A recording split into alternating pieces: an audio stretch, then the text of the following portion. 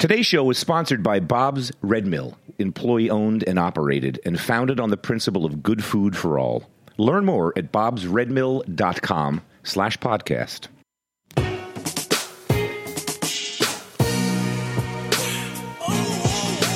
Thank you for listening to Heritage Radio Network. We are a member-supported, nonprofit food radio station. That means that every single thing we do, from broadcasting 35 weekly shows for free, to bringing you exclusive content from sold-out food events across the country, to offering scholarships to high school students, is only possible thanks to the support of our loyal members. And we want you to join the club. Become a member during our 2017 summer drive to get access to sweet swag and pledge your support to the world's only food radio station. Visit heritageradionetwork.org/donate to become a member now.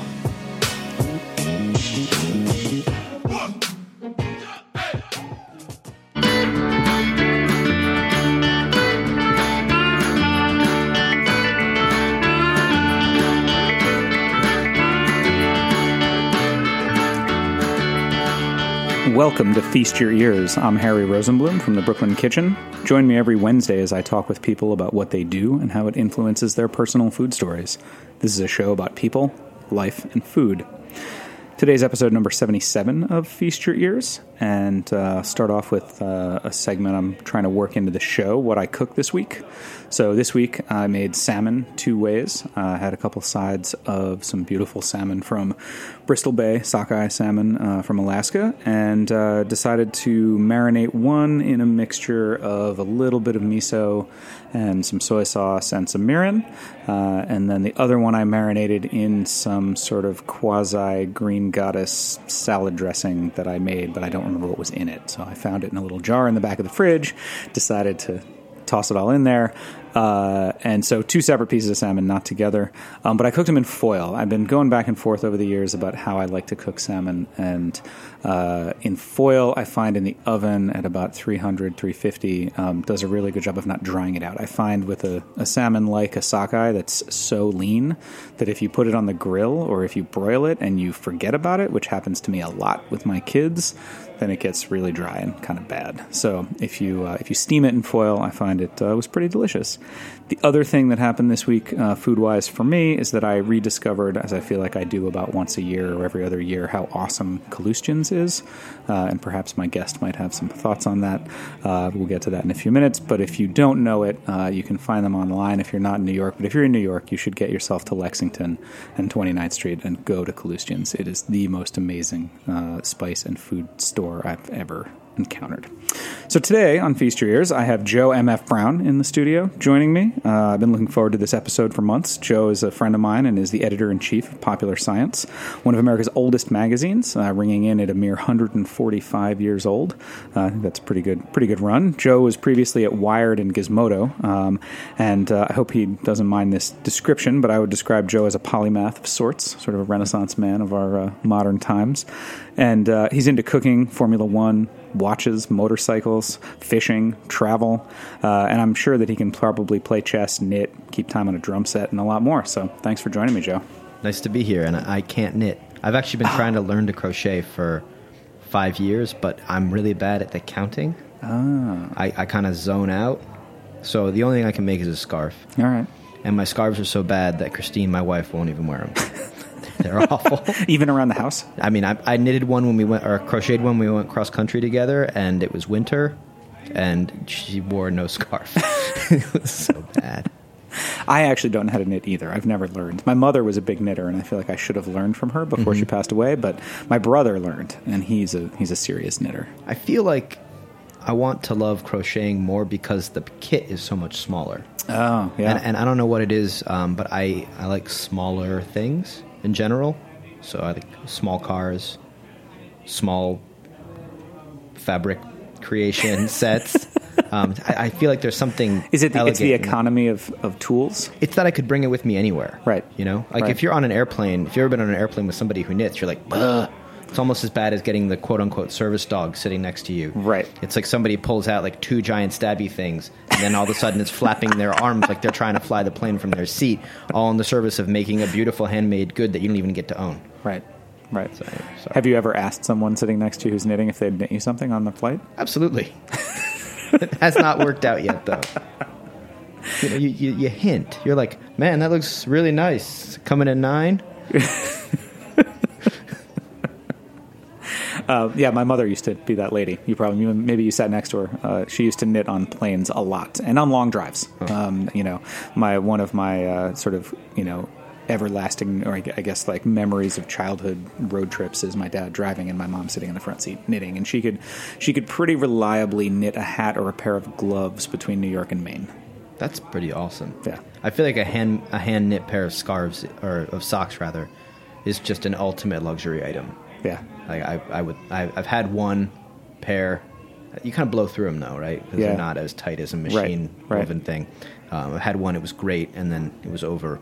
I mean, do you think there's room for a Kickstarter for that? No. Let's just stick to weird alternative wallets and art projects. Those are my favorite kinds of Kickstarters. Yeah, I mean, Kickstarter seems to have done pretty well with those. Although we'll see. I don't know. I mean, I know some people at Kickstarter, and I think Kickstarter's done great things for a lot of interesting projects. But I wonder when its time will come, because I feel like all things kind of. This is going to get like media deep, but like you start talking about Kickstarter is really interesting because alternate funding for things that you're used to is a theme throughout media and throughout all sorts of industries right now. Like in media, it used to be 10 years ago that you're 100% funded by advertising. That's not the case anymore. And similarly, products, if you want to develop Harry's water widget, right? You used to be able to create that thing, patent it, and go to a company, get some investment, maybe sell it. But these days, a lot of companies are asking for people who have an idea and a really well-formed idea to put it on Kickstarter first as an alternative form of marketing, because it goes out there. If it gets selected by the sort of Kickstarter editors' picks, you get a lot of exposure, the blogs pick it up, and the actual funding that you get on Kickstarter isn't really as much about, in every case, isn't as much about producing this product to its end as it is about showing a demand for the thing. Sure, it's the market test. Yeah. So instead of manufacturing 1,000 and trying to go out and pound the pavement and sell them, right, you sell them first. Yeah. And if it doesn't work, then you don't have to make any. And often you'll have investors who are demanding that as a milestone, right, to unlock some funding. So I Sure. think I don't think it's going anywhere. I think it's interesting. I have a checkered history with Kickstarter. I've banned. I've actually not allowed us to write about Kickstarter products at both Gizmodo and Wired. Rules are kind of softening as we understand what it is, just especially in the early days of Kickstarter, around 2011, 2012. It was like a bonanza of I wish this had existed products that never came to fruition. And so it got to be a trap for a lot of blogs really quickly. Sure. Are we talking about food? I mean, we're talking about everything. So we can talk about food. Do you have a favorite? You are looking out into Roberta's. Do you see something you want to have for lunch when we're done with the show? Yeah, I was actually about to jack that lady for her pizza because it looks great. Obviously, I'm a New Yorker, and I was talking to a friend who has a strong interest in food, and I was like, "What is your favorite food?" He's like, "Come on, pizza." I was like, "Yeah." Yeah, I mean, pizza is a great food. So, I mean, that actually was one of my topics. We were kind of just rolling. Feast Your Ears often just kind of rolls with whatever topic we end up talking about. But pizza was something I wanted to bring up because you are a native New Yorker. Yep. And have probably eaten at lots of pizza places. I find myself, of course, and I'm sure lots of Heritage hosts have this happen because we're at Roberta's. Pizza is often a topic that I talk about with my guests. So for you, what's the perfect pizza?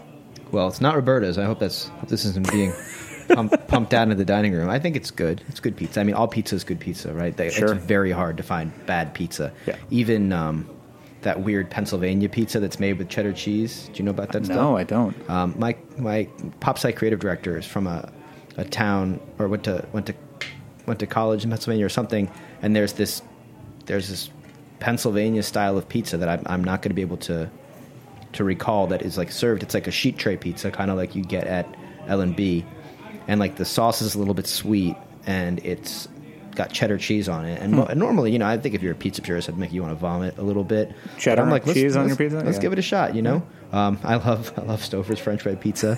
I think it's a great pizza. But my favorite pizza is Arturo's. Yeah. On it's actually the first phone number my mother let me call. besides my home number from school, you know. I still remember it's 677-3820, and it's 106 West Houston Street. And yeah, I mean, pizza's such a personal thing for New Yorkers. Yep. I've stopped arguing about it, although I used to argue about it a lot, because I've kind of just realized that it literally is about, like, what pizza did you have first? You will fall in love with it, and that will be the perfect pizza for Sure. you. If the first pizza you ever had was that weirdo Pennsylvania pizza, that's going to be pizza. your favorite pizza. Yeah. I mean, for me, the first pizza in New York City that I remember having was John's on Bleecker. Very So, you know, I have a real soft spot for John's Pizza. There was a place called the Katona, I think it was called Katona Pizza in Katona, in Westchester, where I grew up, and I have fond memories of that place and of pizza and root beer.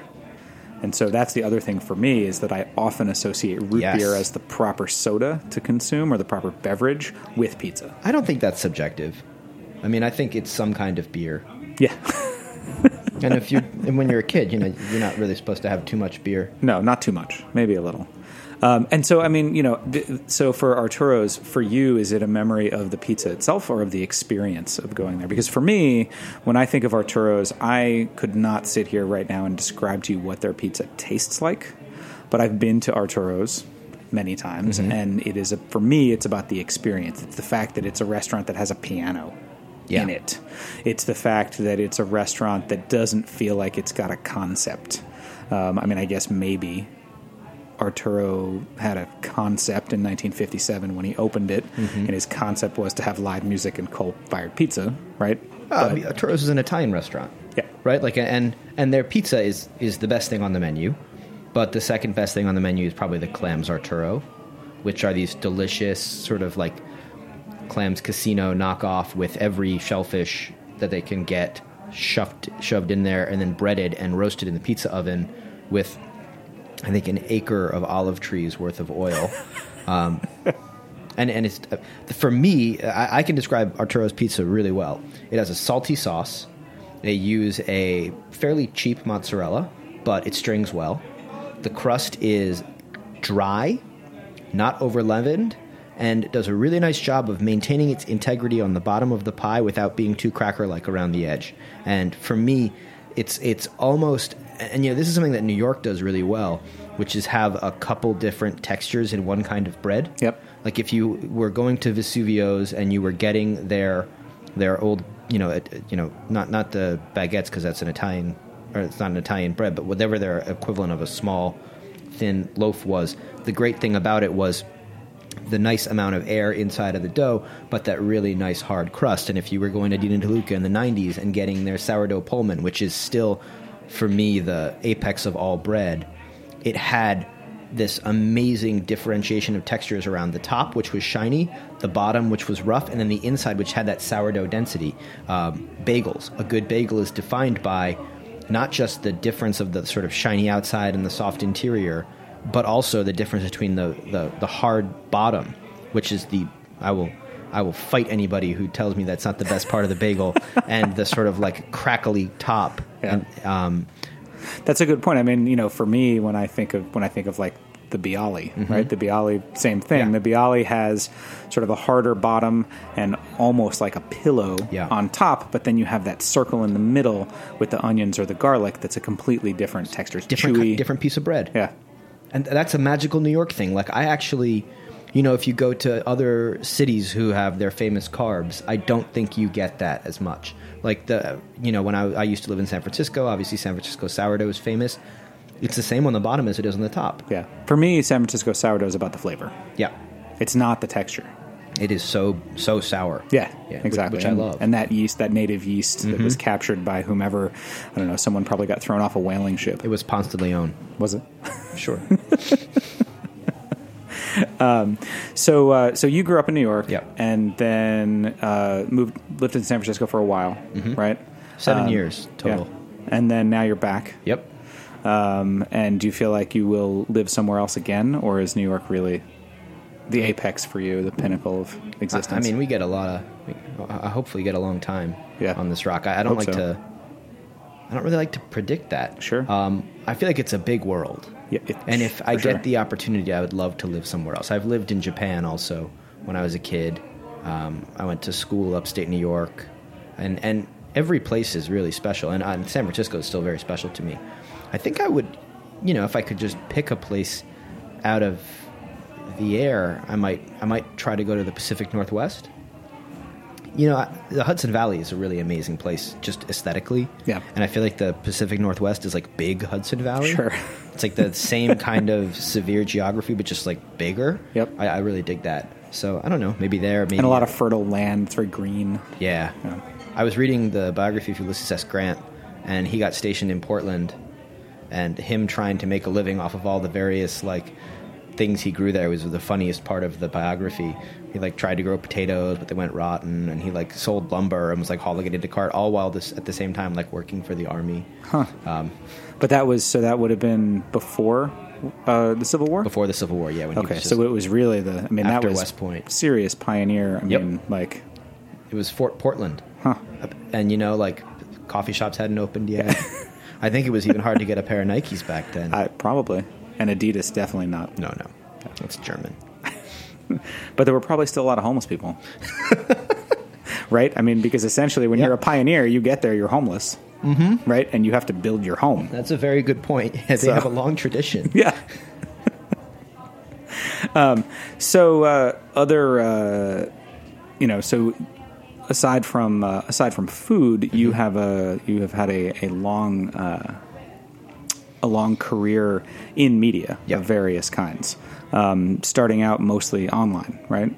Digital? Actually, no, I started in print. Oh. So I guess I've been doing this 15 years since I graduated college, and my first job was at Us Weekly, and I was a production assistant there. I think they just took pity on me because I had been an intern at the magazine and I kind of need a job now. And they gave me a production job, and I did some retouch, but I wasn't very good at it. And I dropped low-res images into the layout so they could be circulated. If you don't know what that means, don't worry about it. Print is increasingly rarefied anyway. And then after that, I got a job actually at Popular Science. And I was working on the print product, doing the What's New section, which is the gadgets and gear. From there, I went to, I made it my stated goal to scoop Wired every single issue, because that was back, this 2002, 2003 to 2006. Back then, you actually could scoop in a print monthly magazine, which is impossible now. And I did. I scooped Wired every issue, and finally, I got a call saying, you are annoying, but perhaps we could have a conversation about you coming out here. And so I ended up going out to Wired. But when I was at Wired, and this was sort of the same... It was less acute to me when I was at PopSci, maybe because it was a smaller staff, but I found that I got really bored at Wired doing print work. I was responsible for between 3 and sometimes as much as 20 or 25 pages an issue. And that's a 4-week cycle. It takes me to edit a piece for one of these front of book stories, which are the bitty stuff up front. It takes me anywhere from 5 minutes to, sometimes an hour to really edit. And I would go back and forth with my writers, but you would put your comments in and you send it back to the writers. And I've always been pretty quick. But then you weren't doing anything. And, I would be do a little bit of research for the next issue or think about stories, pitching them. But I ended up working, I think it was around it felt like I was working 5 days a month. Now, I mean, is that because of the nature of the work, or do you think that the landscape was starting to change at that point, so that the print thing was not as, you couldn't scoop anymore? It wasn't, back then you could still scoop in print. Back then it was still, anybody who's doing gadget stuff was still basically just ripping the blogs off, because most of our readers didn't know what blogs were. Sure. And so, it was basically I'd read Gizmodo a lot or read Engadget. And then find some products and try and get if there was a rumor about a product and I had a good contact at the company, I would call the company and be like, hey, is this thing real?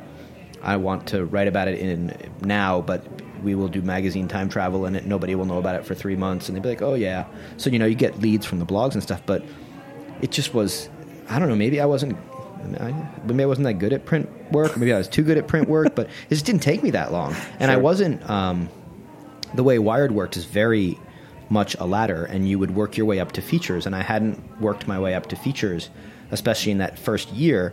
So very quickly, I found myself on the other side of what a Wired alum named Joel Johnson called the Berlin Hall.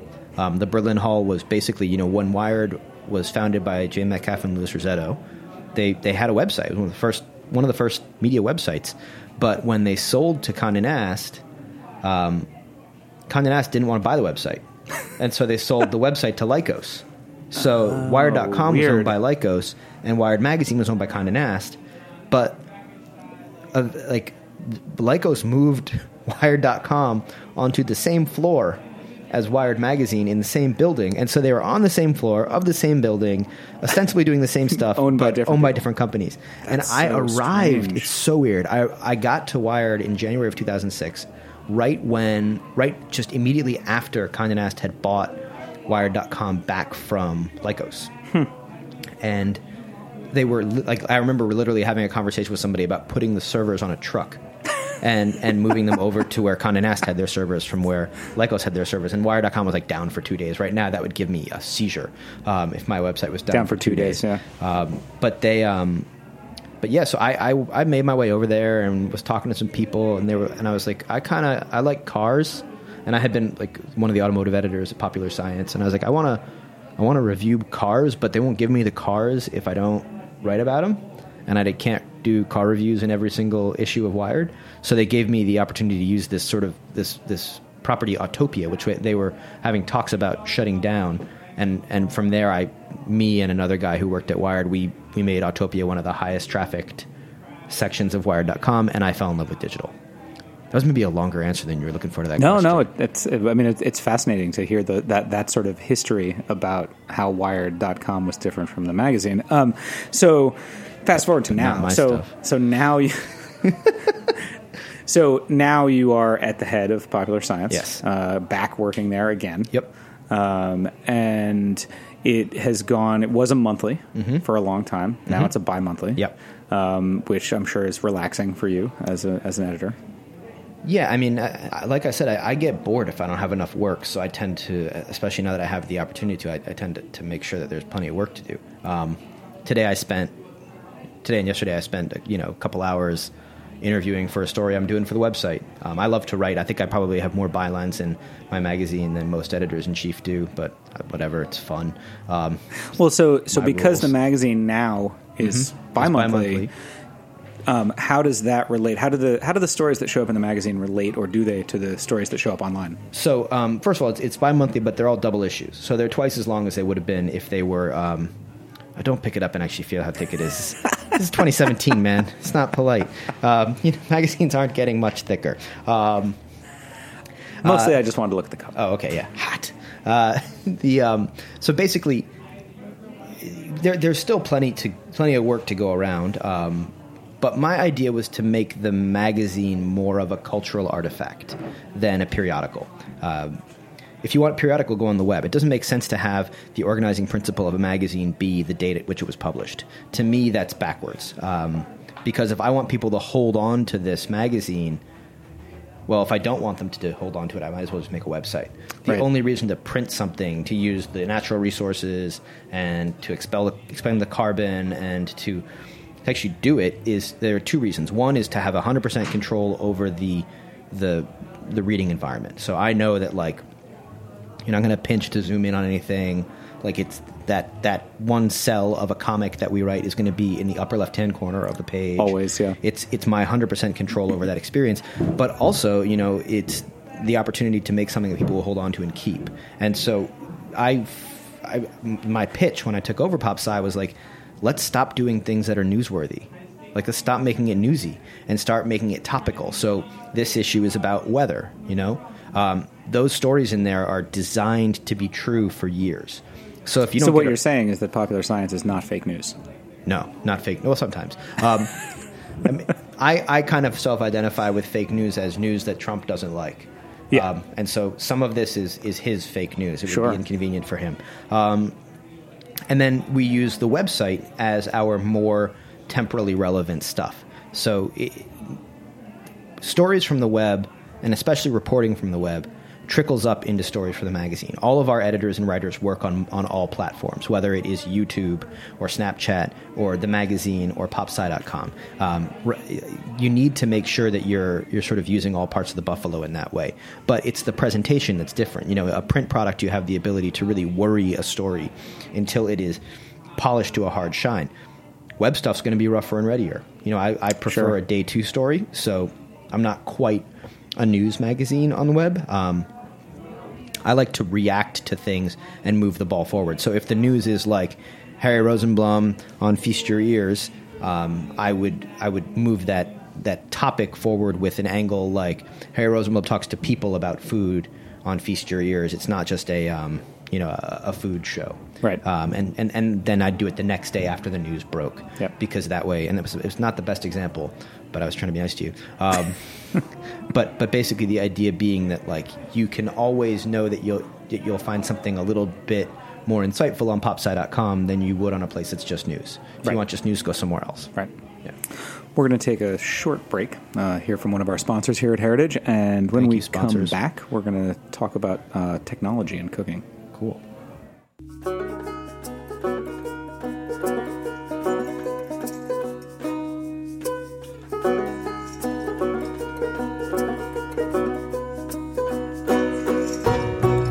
I don't think there's anybody worthy to run this company but the people who built it. I have employees who've been with me for more than 30 years, and plus. Each and every one of them deserves to be an owner. That's just the way it ought to be, and that's just the way it is. This is Bob Moore. He and his wife Charlie started Bob's Red Mill almost 4 decades ago. Today they offer one of the largest lines of organic whole grain foods in the country. And in 2010, on his 81st birthday, Bob gifted ownership of the company to his employees. I'd received plenty of offers to buy my company over the years, but selling out never felt like the right thing to do. When the time comes to let someone else run this show, I can't imagine selling it to a stranger. Giving the company to my hardworking employees just feels right. The company now has an employee stock ownership plan, or ESOP. Stock is put in a retirement plan for all of its employees. When employees retire, the company buys back their shares. According to the National Center for Employee Ownership, about 11,000 companies in the U.S. currently run as ESOPs. It just shows how much faith and trust Bob has in us. That's Bo Thomas, the company's engineer and maintenance superintendent. He's been with Bob's Red Mill for over 27 years and has put his 4 children through college in the process. For all of us, it's more than just a job. And obviously, it's the same way for Bob, too. Bob is still very active in the company. He's the president and CEO, and you'll find him working at the mill just about every day. Because when you love something this much, you want to be a part of it. Well, I may have given them the company, but the boss part is still mine. Bob's Red Mill is committed to sharing only the freshest, best-tasting whole grain foods on the planet. Learn more about their mission of good food for all at bobsredmill.com/podcast.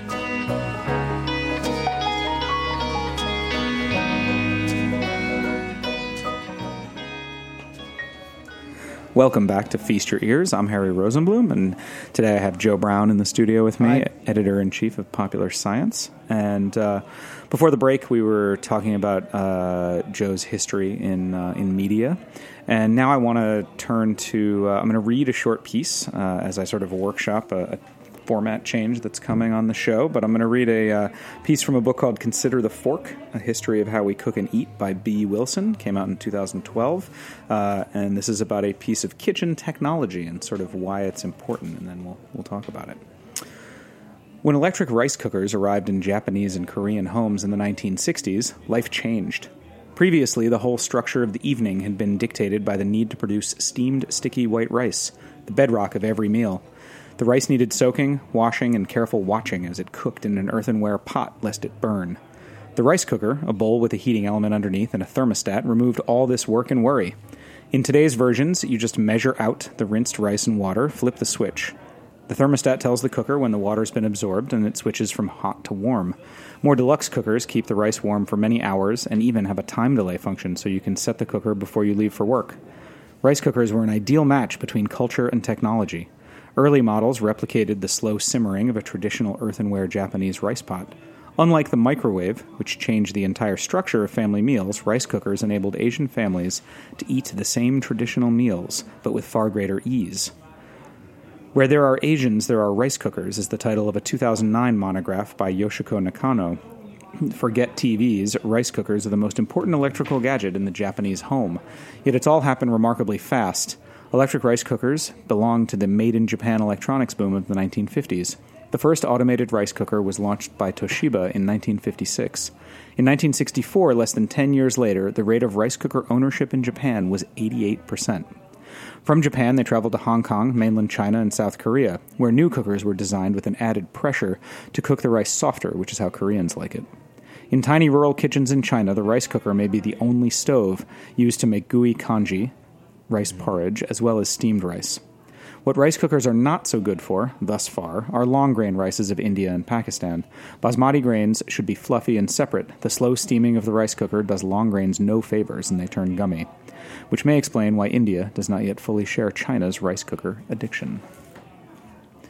So I wanted to read that because I thought it was a real interesting piece about the idea that, you know, how a piece of technology in the kitchen like a microwave completely changed the way people eat and the way we cook, and that the rice cooker was designed to replicate a traditional method and just make it easier.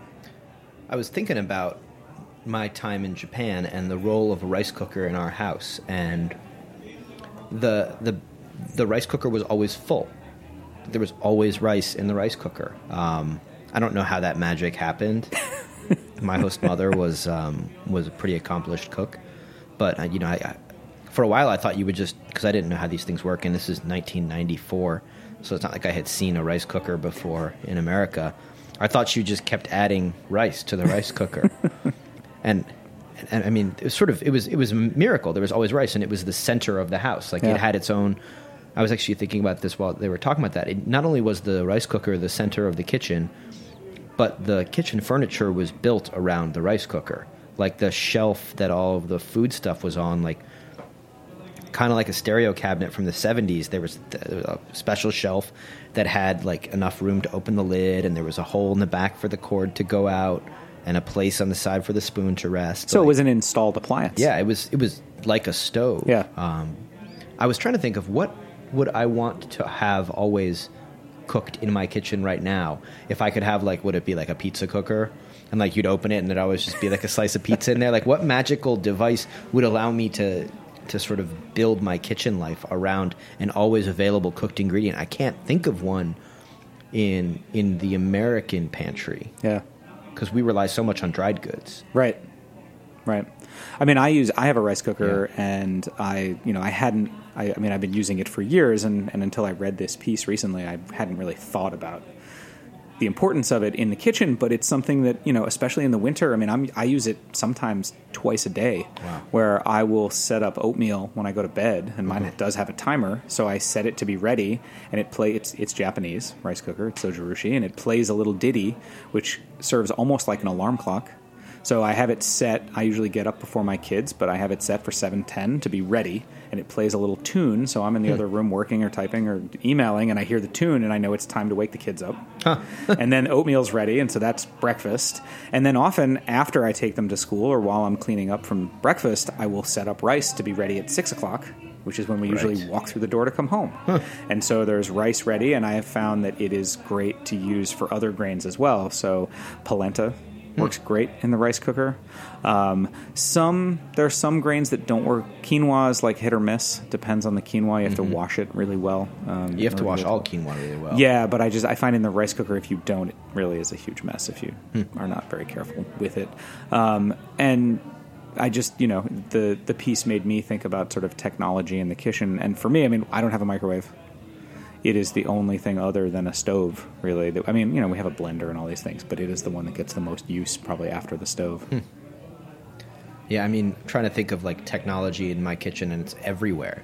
I was actually talking to Meathead Goldwyn yesterday. Do you know him? No, I don't. He runs a really cool website called AmazingRibs.com, which it's far and away the best barbecue website on the internet. It is so systematic. They rate every grill. They pull no punches. And his thing, I was like, one tip, and I'm writing a quick web piece for the 4th of July, like science barbecue tips. Working title. If you have any other ideas, let me know. Popular barbecue? Popular barbecue. And he was like, it's 2017. Get a digital thermometer. Yeah. And I was thinking about it, and he's like, that one that you have in your cupboard that has the dial on it? Take it, put it in the driveway, run it over with your car. Go get something that's real and it's good. It's interesting. From there forward, I have like 5 different thermometers that I use. I love my hand blender. As you know, I like to sous vide quite a bit. Yep. Similar to your rice cooker, I just find that it's a great way to time meals. Yeah. In the pre-show questionnaire that I sent to you, that was fun. Yeah, thanks. One of the questions is table for one or dinner party, and your answer was dinner party. That food not shared is not food; it's nutrition. Yeah. Can you talk a little bit about that? Yeah, I mean, I think it's the way I grew up. But like, food for me is it's a social nutrient as much as it is an actual nutritional nutrient. Yeah. Sitting around, even if you're just watching TV with somebody while you eat, it's better than doing it alone. Like somehow, like if I'm sitting in like the same food, the same TV show, it's depressing if it's just me. But if I'm doing it with somebody, it's better. And so because of that, like I tend to, when I eat alone, like not eat as well. I drink Soylent, which is, I think, a pretty controversial thing for somebody who loves food to do. But I just find that I get really sad if I'm eating, especially at work, where I tend to work through lunch. Just like, why would I bother having some like nice bit of meal just for myself if I can't be like, hey, this is pretty good, right? Like, at least with Soylent, I can turn to my imaginary friend and be like, this stuff's pretty boring, huh? Yep. But I can stay at my desk and I'll drink it and then have some water and keep going. I also find that I get really angry at bad food. Sure. Well, I think that the disappointment with bad food and it's I don't know. I think that there's something there where if you are eating alone and you're like, I'm just by myself, I'm just going to grab this thing, and then if it's not good, you're kind of like, I don't know. I find that I'm kind of I'm sort of mad at myself, and I'm like, well, that wasn't worth it. Well, I mean, there's so much more weighing on it, right? Yeah. Also, like, I don't know, for people like me who work in an office, I don't know how many people who listen to Heritage Radio Network in the middle of a Wednesday share offices also, maybe a lot. But if I don't bring lunch, which I never do because I don't, I'll go out sometimes and get lunch from one of the various places around me, and it's like a salad, and it's like $15, and then the dressing sucks, and the lettuce is all corroded. And you bring it back to eat at your desk anyway. Yeah, right? it's like I get really upset about that meal because I'm eating alone, I'm working through lunch, and then the food's not very good. So I have just taken that variable out of play, and I drink nutrition. I drink basically Ensure. I think that's what Soylent's just like Silicon Valley Ensure, right? Yeah. Like I drink that for lunch, and it's fine. And it's not like the greatest meal of my life, but it doesn't need to be, right? No, but I get to work through lunch. Yeah. Especially when you deal with people in different time zones. 12:30 is a nice time to call somebody on the West Coast. Yep. Do you like going? Do you ever go out to eat alone in a restaurant? No, I don't. I mean, I do sometimes, especially when I'm traveling for a story or something. But I don't like it. Yeah. I find that I just inhale the meal. I usually bring a book to try to pass time, but I can't do both things. Yeah, for me, it really. I was thinking about it while you were talking about the experience of sad desk lunch. Mm-hmm. For me, it has to be something that also is entertaining, mm-hmm. right? So there are some restaurants like the Oyster Bar in Grand Central. I love going there alone because I can sit at the counter and watch that weird guy who talks to himself the whole time. Yeah, or that's me him. Usually, like watching me. No, I mean the guy behind there's a guy behind the counter who runs a pan roast. Yes. Who's continually in a multi-year argument with himself. So, I mean, there's that kind of watch, or you watch the waitresses, you watch the people come in and try to figure out the scene. There's a lot of coming and going. It's a nice place to sit. But, you know, I don't like going and sitting in a restaurant. Like, I wouldn't come to Roberta's alone, I don't think. It's I just not- find I'd be out of here in 5 minutes. Exactly, yeah. And so then what's the point? Yeah. Yeah. When I'm at home and I eat alone, like if Christine's out of town or something, I have a couple of like go-to things that I'll make myself. I love lentils, and she does not love cilantro, so I make a lime and cilantro dal. That is I'll make like a giant pot of that and eat off that for a while. That's a good solo dish. I also experiment with dishes because I'm the cook, and so I want to make something that like is bad, especially for Christine. So I'll experiment with stuff, but I love chicken pot pie. And I love a very specific artisanal style of chicken pot pie called Marie Callender's. Yeah. I don't know if you've heard of it. It's a pretty obscure In this day style. and age. I like it because it's got the crust on the bottom. and I think you need to have an industrial chicken pot pie where they like roll out a frozen puck of filling that you can then wrap in the crust and then bake to make that happen. I don't know how to make one. But yeah, that's a thing that I only eat when I'm alone. Also, the last time Christine left town, I started experimenting with adzuki beans, which Kalustians. Yes. Which is, as Harry said, it's like a culinary tourist destination. This place. Yeah. They have like 5 rows of beans. Yeah, and I think, you know, like they probably have like 9 kinds of dates, which I've only ever seen in like California where they grow them. Yeah, I don't like their dates, honestly. Oh yeah, I've gone through all of them and I haven't found good I didn't ones buy yet. any. I just remember them being. I recently went to the UAE. Yeah. And for the World Government Summit, which was a really cool event, and you think about one thing that was super interesting to me that I hadn't really thought about before, like how do you replace socially booze? Yeah. And, you know, you got to have a bar is not just a place to get people drunk. It is a spot of, like, congregation. It's a focus for laying out an event. And the way in the Emirates, and that's the only predominantly Islamic country I've been to since I was a kid, the way they do it 2 ways. One is a juice bar. Cutting to the end, they replace alcohol with sweets. Got it. And so actually So the social activity is around consumption of sweets. And so dessert there's amazing. And one of our hosts had arranged for an incredible date bar, including some of his own personal dates from his own date farm tree. Yeah. I don't know. And there were probably 40 different kinds of dates. Wow. And then a guy standing next to the date bar explaining which one was which and what was good. There were little dates and big dates and sweet dates and tart dates. And like after that, you know, boringly, I liked the Medjool the best. But thank God. Yeah, because you can get those here. Yeah, because I can get them. I actually got some at like a special in the Dubai Mall of the Emirates. Is that the one that has the ski slope in it? Yeah. I went to the date store there and got like 2 kilograms of Medjool dates that we kept and ate off of for about a month. They were pretty delicious. But after that, like I went to Klustian's and I started buying their dates, and there's something about them when you start to see the skin get a little bit white and crackly, they're dry. Right. And the ones too dry. Yeah, Right. the ones that I got in the Emirates were not.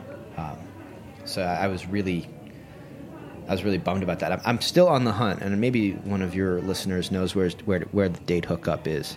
Like, hook me up. I'm Joe M.F. Brown on everything. Yeah, so we're just about out of time. I was going to get to that. So yeah, you can follow Joe at Joe MF Brown. Hi. Twitter, Instagram. Yep. Other any old platforms that don't exist anymore where people can find Get old me on stuff? Friendster, man. Oh, sweet. No. I don't have time for all these social networks. Yeah. It's tough. Yeah. It's a lot. It's also a job. Yeah, well, I mean, it's part of your job. Yes, right? it is.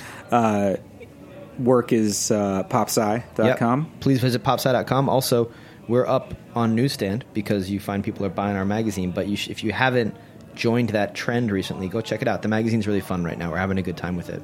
It is, and the cover's great. And one thing I did want to mention, even though we are sort of running out of time, I mean, Joe sort of touched on this, and I alluded to the idea of sort of fake news, but I think that the direction that Joe has taken popular science to have an issue that's all about weather in the face of having a climate change denier as the leader of the free world is really important. And it's important that this is an artifact that says, look, climate change is happening in 2017. If my kids look at this in 20 years and they say, oh, man, I remember back then. God, remember when it was 80 degrees in the summer? It was so cold. So, well, thank you for that. That's better feedback than I've been getting from my readers, who one of them called me a treasonous person for believing in this climate change hoax. We're trying to change some minds. It's a big country. Yeah. Let's not forget. Really, though, we wrote that magazine for the president. For sure. Did you send him a copy with a personal note? Yes. Nice. I hope he reads it. I don't think he will. Probably not. I hear he doesn't like to read. Yeah. I mean, honestly. So, I know. I heard that too. I could read the whole thing out loud and he could listen to it. Maybe that'd be good to do on Breitbart. Yeah. Sweet. Well, thanks, Joe, for coming on the show. Thanks, everybody, for listening to Feast Your Ears. Big thank you to Vitor Hirsch for engineering the show today. Please take a moment to like the show on iTunes. You can reach out to me if you have any questions. You can find me via email, harry@thebrooklynkitchen.com. Make a shameless plug here. My first book comes out August 1st. It's called Vinegar Revival. It's a guide to making and using vinegar at home. You can pre-order it at vinegarrevival.com, Amazon, or from your local bookstore.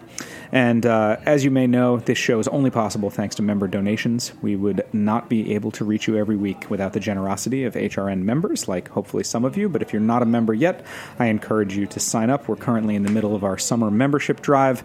Becoming a member is super easy. Comes with limited edition summer swag. You get cool t-shirts, drink koozies, pins, and you can sign up for a one-time donation or become a monthly sustaining member. If you go to heritageradionetwork.org/donate right now, and let's keep food radio on the airwaves this summer. Thanks, everybody, for listening. Follow me on Instagram @thefoodballer. Talk to you next week.